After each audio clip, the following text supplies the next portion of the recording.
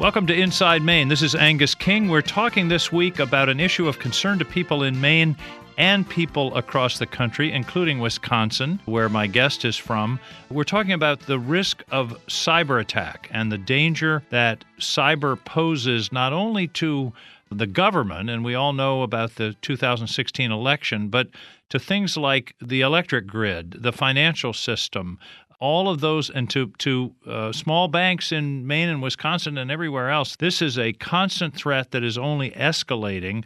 And in Congress last year, a bill was passed which created a National Cyber Solarium Commission. And I'm one of the co-chairs, and with me is the other co-chair, Representative Mike Gallagher, Republican from Green Bay, Wisconsin. And he and I have now led, I think, 3 or 4 meetings of the commission.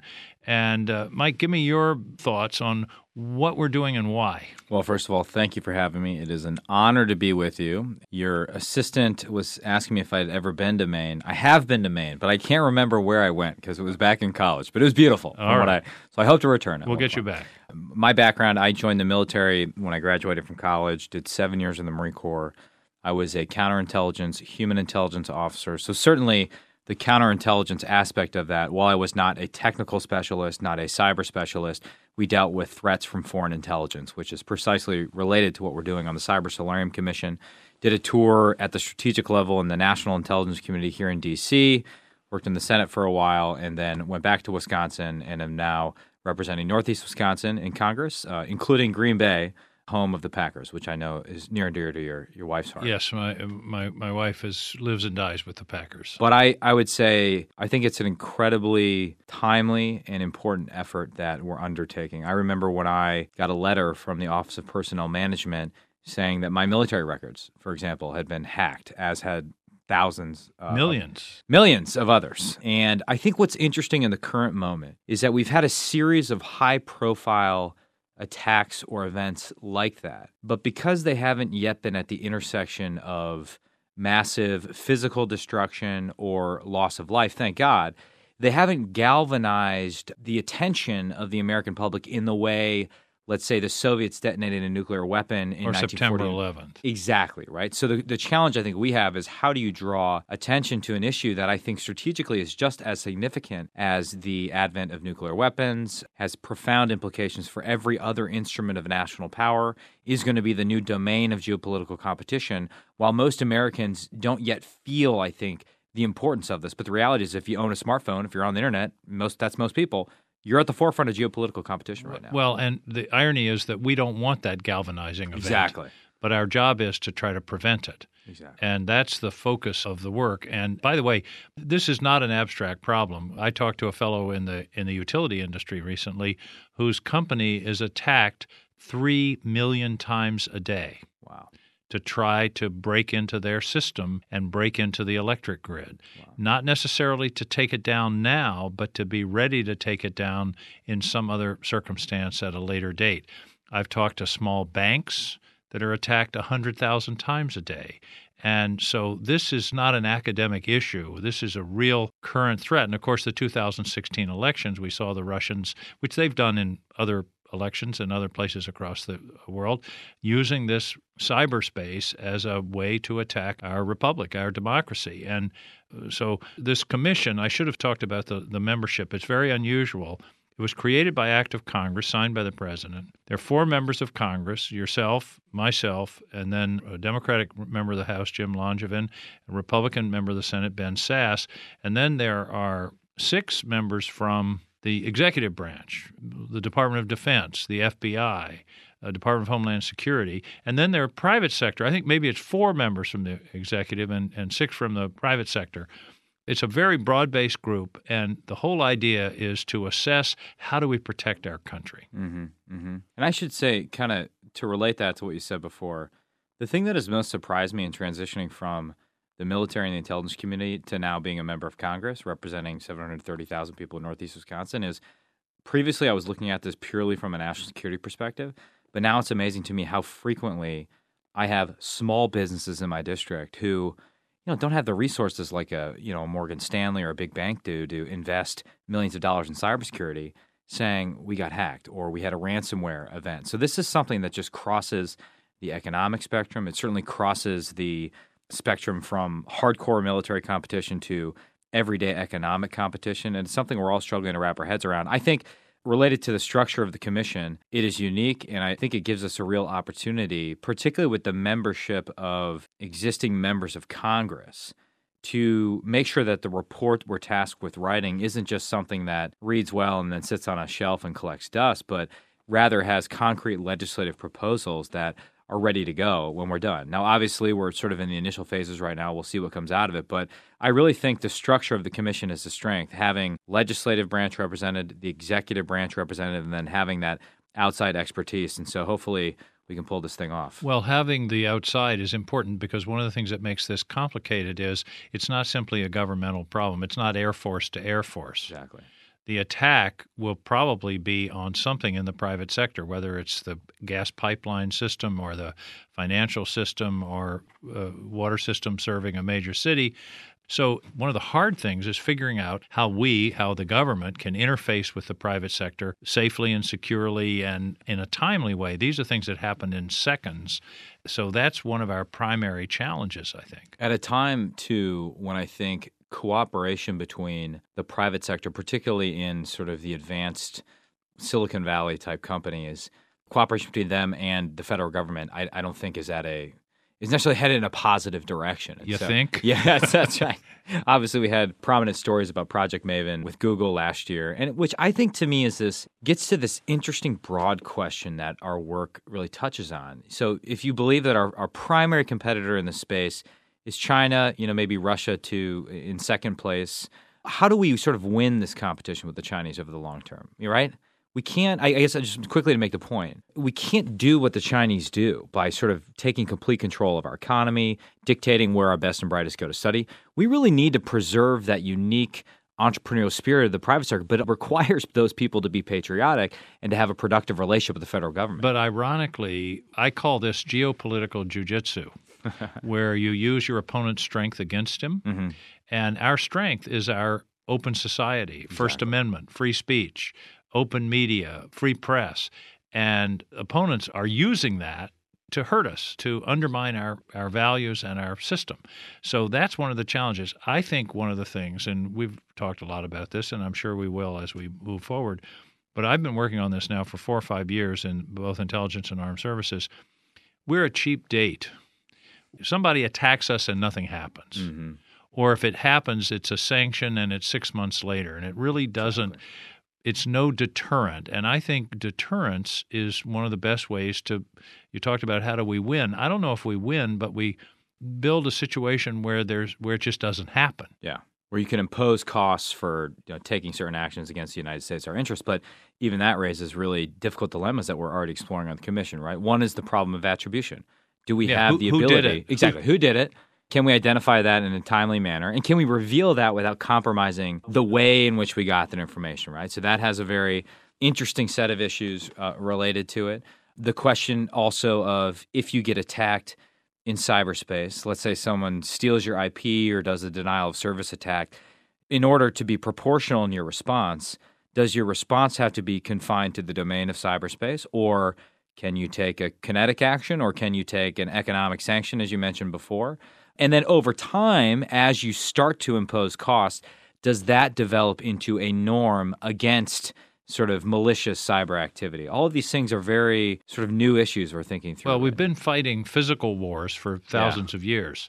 We're at the very beginning of figuring out a whole new, you use the term, domain of conflict. Mm-hmm. And the question is, are we going to be able to set up rules of the road or deterrence that will change the calculus? I remember asking one of the intelligence officials in one of the hearings, is anything we're doing going to diminish the risk of this happening again? And the general said, nothing we're doing will change our adversary's calculus. I've never forgotten that phrase, which basically means, like I said, they have a free shot at us. Yeah. And yet, how do you calibrate it in such a way that there is a response that's a deterrent that doesn't escalate it into some kind of more full-scale conflict? Exactly right. I'm sort of in my mind now, after we've had our first few meetings, thinking about this along 3 lines. One is this policy, and you've just in a very articulate way, laid out a lot of the policy concerns. The other is process, and I know you've also been a very outspoken member of Congress when it comes to just pointing out the fact that nobody's in charge. Nobody's in charge, right? So that's a problem, right? If there's not a single belly button you can push in the federal government, that's a problem. And then the third is people. So policy, process, people. And ultimately, I think just as our biggest lapses in cyber have been people-related, right? Whether it's Snowden, whether it's an NSA contractor taking something home they shouldn't have, whether it's just individual practicing bad cyber hygiene, our success will ultimately rely upon people. Can we sort of leverage the talent that's out there in America and around the world, really, to build a credible cyber defense? And can we have a more flexible model with the military in particular, where we have people that are willing to work with the military? Maybe they don't want to wear a uniform. Maybe they don't want to get high and tight like I had in the Marine Corps. Who would want to get high and tight at the end of the day? But they're still patriotic. They want to serve their country. And how can we harness the talent that's out there? It's going to require a totally different model and way of doing business. And if we haven't thoroughly depressed our listeners thus far, 5G changes everything. Oh, my gosh. 5G it's not just 4G to 5G. 5G is an ultra-fast, through-the-air internet that will then connect everything. Mm-hmm.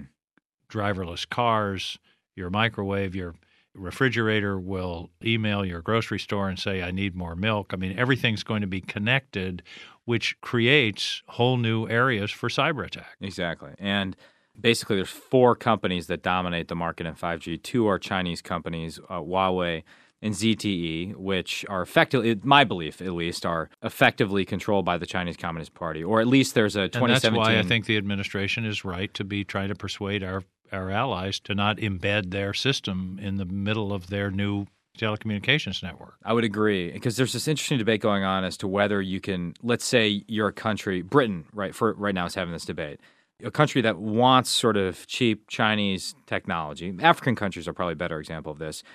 Can you mitigate the counterintelligence threat posed by Huawei or ZTE hardware on your network? I believe, based on what I've heard from people that sort of do this for a living, you cannot. And therefore, the only answer is to exclude Huawei and ZTE from your networks. But if we can't get our closest allies... Because the danger is that everything that you do on your phone ends up going through Beijing. Yeah, the best analogy I heard was, imagine, you hire someone to build you a brand new house. Now, you can put separate locks on it, but that person has an intimate knowledge of the design of the house, its vulnerabilities, has ways to get in the back door, and at a time and place of their choosing can choose to rob you of everything that you own. That's a very powerful. And so what's interesting is, so you consider our closest allies, the so-called Five Eyes Alliance, right? Australia and New Zealand are in the right place on this. They basically said to Huawei, the Chinese Communist Party, you can't compete for the future of the internet. Britain's having and Canada, they're both having really interesting debates domestically about this right now. And just think, if we can't get on the same page as our 4 closest allies. But to me, the fact that they're having this hard time tells me that we haven't done a very good job of making the case. I would agree with that. I think we're playing catch up right now. I mean, you've been in Congress a bit longer than I have. I mean, was 5G the topic of conversation a year ago? Not in the last 18 months, I'd say. Yeah, I think we're waking up to the threat. Hopefully it's not too little too late. I think we still have a stronger hand to play, but it's hard, right? Because China subsidizes these companies, they can discount the price by 30% relative to their competitors, Ericsson and Nokia. And then the other thing is, in the U.S., we've stopped making some of this hardware. Huawei relies upon a lot of U.S. components, but the other 2 companies that I alluded to, they're European companies. They're not American companies. And then supply chains are globally integrated and very complex. And so, well, before we no one's going to be able to sleep in Maine after this. I know. Before we wind up, though, the structure of our commission is kind of interesting. And I think people are probably scratching their heads about the word Solarium. This is your expertise. How did we get to the Solarium? It refers to an exercise unique in the history of the modern presidency called Project Solarium that took place in 1953 at the beginning of the Eisenhower administration, where Eisenhower was looking at the direction of our foreign policy, convinced that we were headed towards disaster, and he, along with John Foster Dulles and other key members of the administration, commissioned a competitive exercise, formed 3 separate task forces to evaluate and develop 3 separate strategies for how we would approach the Soviet Union, They worked for 6 weeks at the National War College. They then debated for a day in front of Eisenhower. In front of Eisenhower. He was the judge. He was actually there at the National Security Council on July 16th, 1953, and then that led to Eisenhower's New Look Grand Strategy, which was later codified in NSC 162-2. Which guided our policy toward the Soviet Union for 35 years.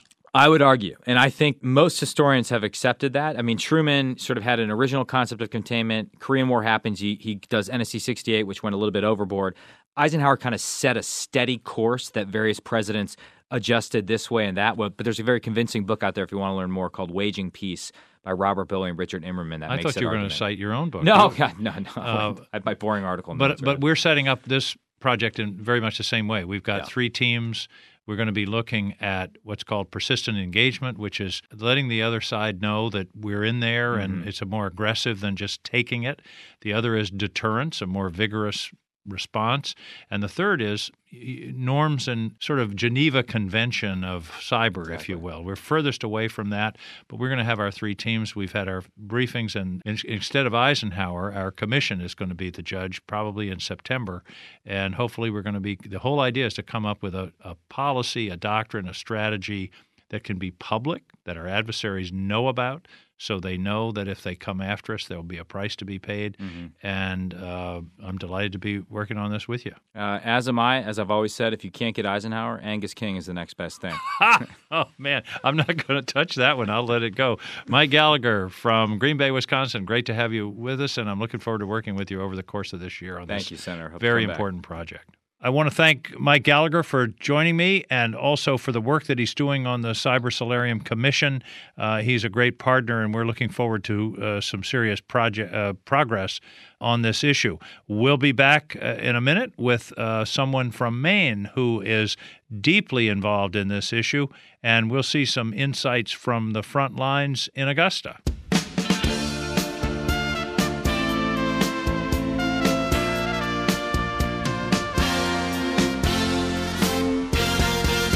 Welcome back to Inside Maine. Today, the subject is cybersecurity, and it's something that should concern everybody in Maine and people across the country. We're talking about some very serious issues that range from attacks on our elections and our national electric grid to attacks on businesses and small businesses and banks in places like Maine. And with me now is Henry Felch, who grew up in Maine. He joined the Army, served for 22 years on a M1A1 Abrams tank, stationed in Europe and Korea, and then he got into network security. I'm not even going to list his degrees because it would take the rest of our time, but Professor Felch is at the University of Maine in Augusta. He was one of the founders of their cybersecurity program, currently in its 5th year, and the program was the first in the country recognized by the National Security Agency as a Center for Academic Excellence in Information Assurance and Cyber Defense. Professor Felch, thank you for joining us. And first talk about the program that you are involved with up at the University of Maine, Augusta. Well, thank you, Senator King. Our program here at UMA is starting in our 5th year. It was approved by the Maine Board of Trustees, the Maine System Board of Trustees in 2015. And right now at UMA, we have over 250 students engaged in our cybersecurity education or cybersecurity program. We have students from across 15 states nationwide and across the entire state of Maine. And are these individuals being trained to be technicians and support personnel for companies, government, whoever, in the protecting networks and protecting the cyber assets? Is that the program? That is the program. We train them in policy. We train them in the technical side of detection and how to respond. And we even have a focus area in forensics. So to how to clean up afterwards. And you said you have over 200 students. And is it a 4-year program, 2-year program? Is it a major? It is a major program. It's a 4-year program. We graduated about 10 students this year, with the largest group coming next year. We have an incoming class of about 45 to 50 students for this fall. Let me guess. Those students who graduate from your program have no trouble whatsoever in finding jobs. Well, they sort of have a trouble if they want to stay in Maine. If they want to leave Maine, they have no trouble finding jobs. The program's ever changing. We just finished installing one of the major cyber ranges we have from Cyberspace. We just finished training and launched the main cyber range today here at Augusta to provide realistic hands-on training in network defense, response, and detection. Well, let me take it back to the sort of practical level. Is this something people in Maine need to be concerned about? Has there ever been a cyber attack in Maine? He asked, knowing the answer. Well, if you're in Augusta, you know about the city of Augusta had a ransomware attack which basically shut down the city for several days while they tried to resolve the issue. Explain ransomware. Ransomware is where an attacker will come in and encrypt all your files and demand a ransom for you to receive the private key to unencrypt the files. And it's not the first time in Maine. So they're literally taking your computer system hostage, and this happened in Augusta, Maine. This happened in Augusta, and to the city of Augusta. And yes, they take your computer hostage, all your files. Every file is encrypted with a public key, and the only way to decrypt it is with the private key. So how did we defeat this? Did the city have to pay, or did you all help them find a way to get out of this situation? Well, the city did not choose to pay. The ransom demand was for $100,000. They chose to ignore it, and they went to backups that they had, to a previous backup and continued operations. But it took a while to get back online, which shut down essential, not critical services, but licensing and everything else within the city. So the problem I see with this is that attackers, as Representative Gallagher mentioned earlier, a cyber attack on the city of Augusta in Maine is no significance to anyone outside of maybe Maine or even the city of Augusta. And we see these attacks, as Representative Gallagher mentioned, in his area on a lot of small business and municipalities where it doesn't raise a blimp in the radar, but as a hacker, those hackers are gaining valuable experiences and skills of how to navigate and convince somebody to, or at least an inroad through social engineering, to gain a foothold to maybe attack a larger city, a larger municipality. Or a larger company. One of the things I've observed recently in studying these kind of attacks is that the hackers are now going through like a small subcontractor to get into the big guy. They can't get into Lockheed Martin because it's a big company with a lot of defenses and really good cyber hygiene. But they might get in. I read, I can't remember where it was, but they got in through a headhunting firm, which had 5 or 6 people, didn't have a lot of defenses, but they got through there into the larger company's computers. And that's one of the dangers that we're seeing, isn't it? That is the major danger. And as you look at Maine, we are a lot of small companies up here. A lot of these companies' IT departments consist of 1 or 2 people. In the case of the city of Augusta, 5 IT people to manage all the IT resources. And do we have good hygiene? They do the best that they can with what the resources they have. And basically, a lot of small companies hope for the best. Well, isn't one of the best defenses is for the individual people that work for any company to just be educated and alert and aware of how the system works? Because often it starts with an email called a phishing email, which says, click here, your password has been compromised, and we'll give you a new password. And it looks just like it came from Google or Microsoft or whoever.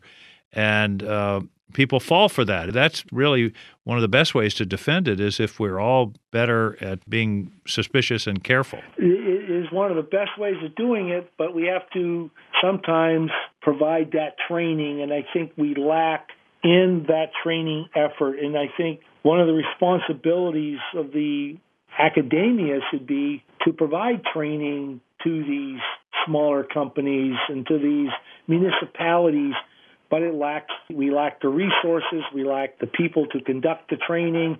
I mean, if I was to get a grant like Virginia Tech of $4 million, I could provide training to a lot of municipalities and small companies. I'll see what I can do. I'll go to work on that. Give me a week or so.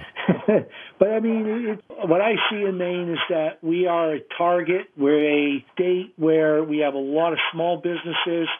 We have individuals that work very hard and sometimes are very much overworked, and going through emails quickly sometimes will make a mistake to click on that ransomware request without paying much attention to it because they're so involved in a lot of everything that's involved. Because if you run a small business, you're devoting 70, 80 hours of your time each week to make that work, to make a profit. Yeah, and chances are you don't have the income to have a tech specialist or certainly a cyber protection specialist on your company of 5 or 6 people. Right, and that presents a problem. And our attackers are more sophisticated. They're more nation states that are dedicated.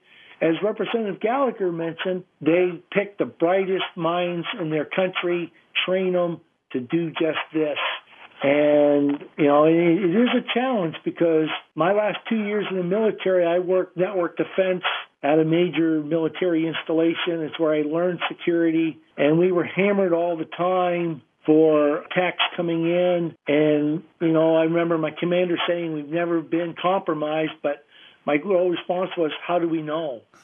Yeah, if you are, you're not. Chances are you may not know it. Well, another concern in Maine, we have some very strategically important businesses with a lot of intellectual property. Bath Iron Works and Pratt Whitney and the Portsmouth Naval Shipyard come immediately to mind, and there are others. But those are places where hackers would love to get in, and I'm sure they're attacked daily.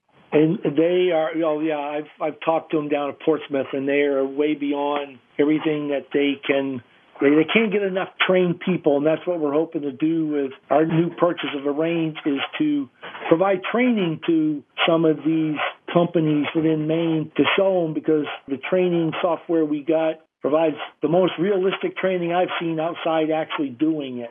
But it costs a lot of money to run all that software, so it limits to what we can do and what we can provide. But couldn't you, given your knowledge, and you make it a student project, but couldn't you design a 8-minute or 10-minute movie animation of how to avoid compromising the system? These are the kind of emails and that kind of thing that you could, maybe the university could make a little money here. You guys design something and you can sell it to smaller companies all over the country. Well, I think that's what we're trying to work on with our main cyber range. But one thing we have been working with is we've had students that have been going out to small investment firms of 1 and 2 people and doing penetration tests and policy reviews to help them shore up their defenses, because they face the same regulations as huge financial services of 500 people, and they've only got 1 or 2 employees. So we've had students who have been going out and doing that free of charge, sort of as a community service.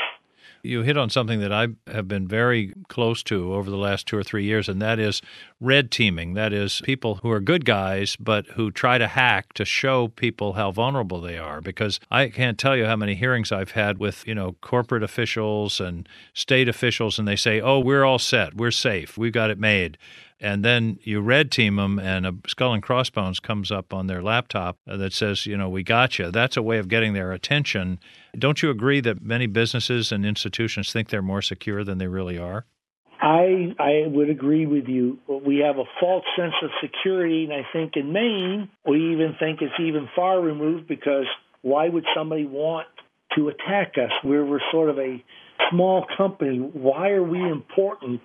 And that's where education comes in, because we can show how that small company could lead to the compromise of a huge company later on, or provide the pathway or the vector in, just like small utility companies are at risk to the bigger utility companies. Sure, because they're connected to the grid, they're connected to ISO New England or whoever. I mean, I can see that danger. And I think to take it back to Augusta, I mean, who would have thought that the city of Augusta would be a victim of a major ransomware effort? And yet it happened. And if it can happen there, it can happen pretty much anywhere.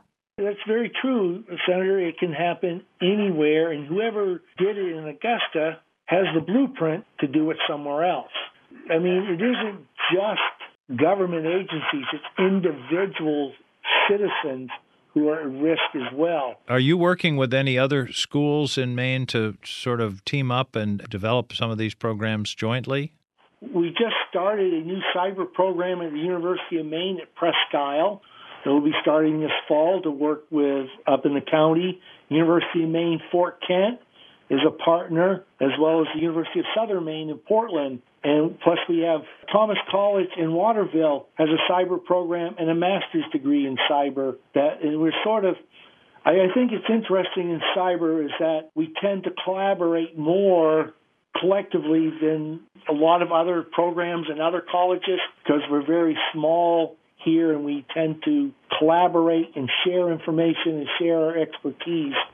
Well, it sounds like we have the makings of a cluster on this, of a real center for studying this subject and producing people that can work in Maine and also across the country. And I think that's an exciting opportunity. This is, unfortunately, a growth area for employment, but it's one that, as you know very well, it's important to Maine businesses. It's important to government, and this is where the future is. Well, Dr. Felch, Henry, I will be friends here. You can call me Angus. Henry, thank you for the work that you're doing for the students up there and for the state of Maine, and I hope I never need your services professionally. How about that? Well, I hope I never have to provide the services, and what I'd like to see is more state involvement from the legislature and the state down, as well as some of the federal government to help some of these small municipalities and companies and to help to do the research we need here in Maine because we're a small university system and sometimes get excluded from a lot of the grant opportunities that go to the major universities. Well, I hope you'll consider me an ally. It's a subject that I'm very, very interested in. I think it's very important in the future, both in Maine and in the country, and I really appreciate the work you're doing. So let me know how we can be helpful down here, and keep in touch, and I'll look forward to visiting the program when I'm in Augusta. We look forward to having you stop by sometime and see what we do up here, and we very much appreciate your support down in Washington. Well, thank you very much, and thank you all for joining us today on Inside Maine. This is one of those topics that I think is one that we don't think about very much, but it is very important, and I only want to wish our listeners in Maine a cyber safe day. Thanks a lot. See you next time on Inside Maine.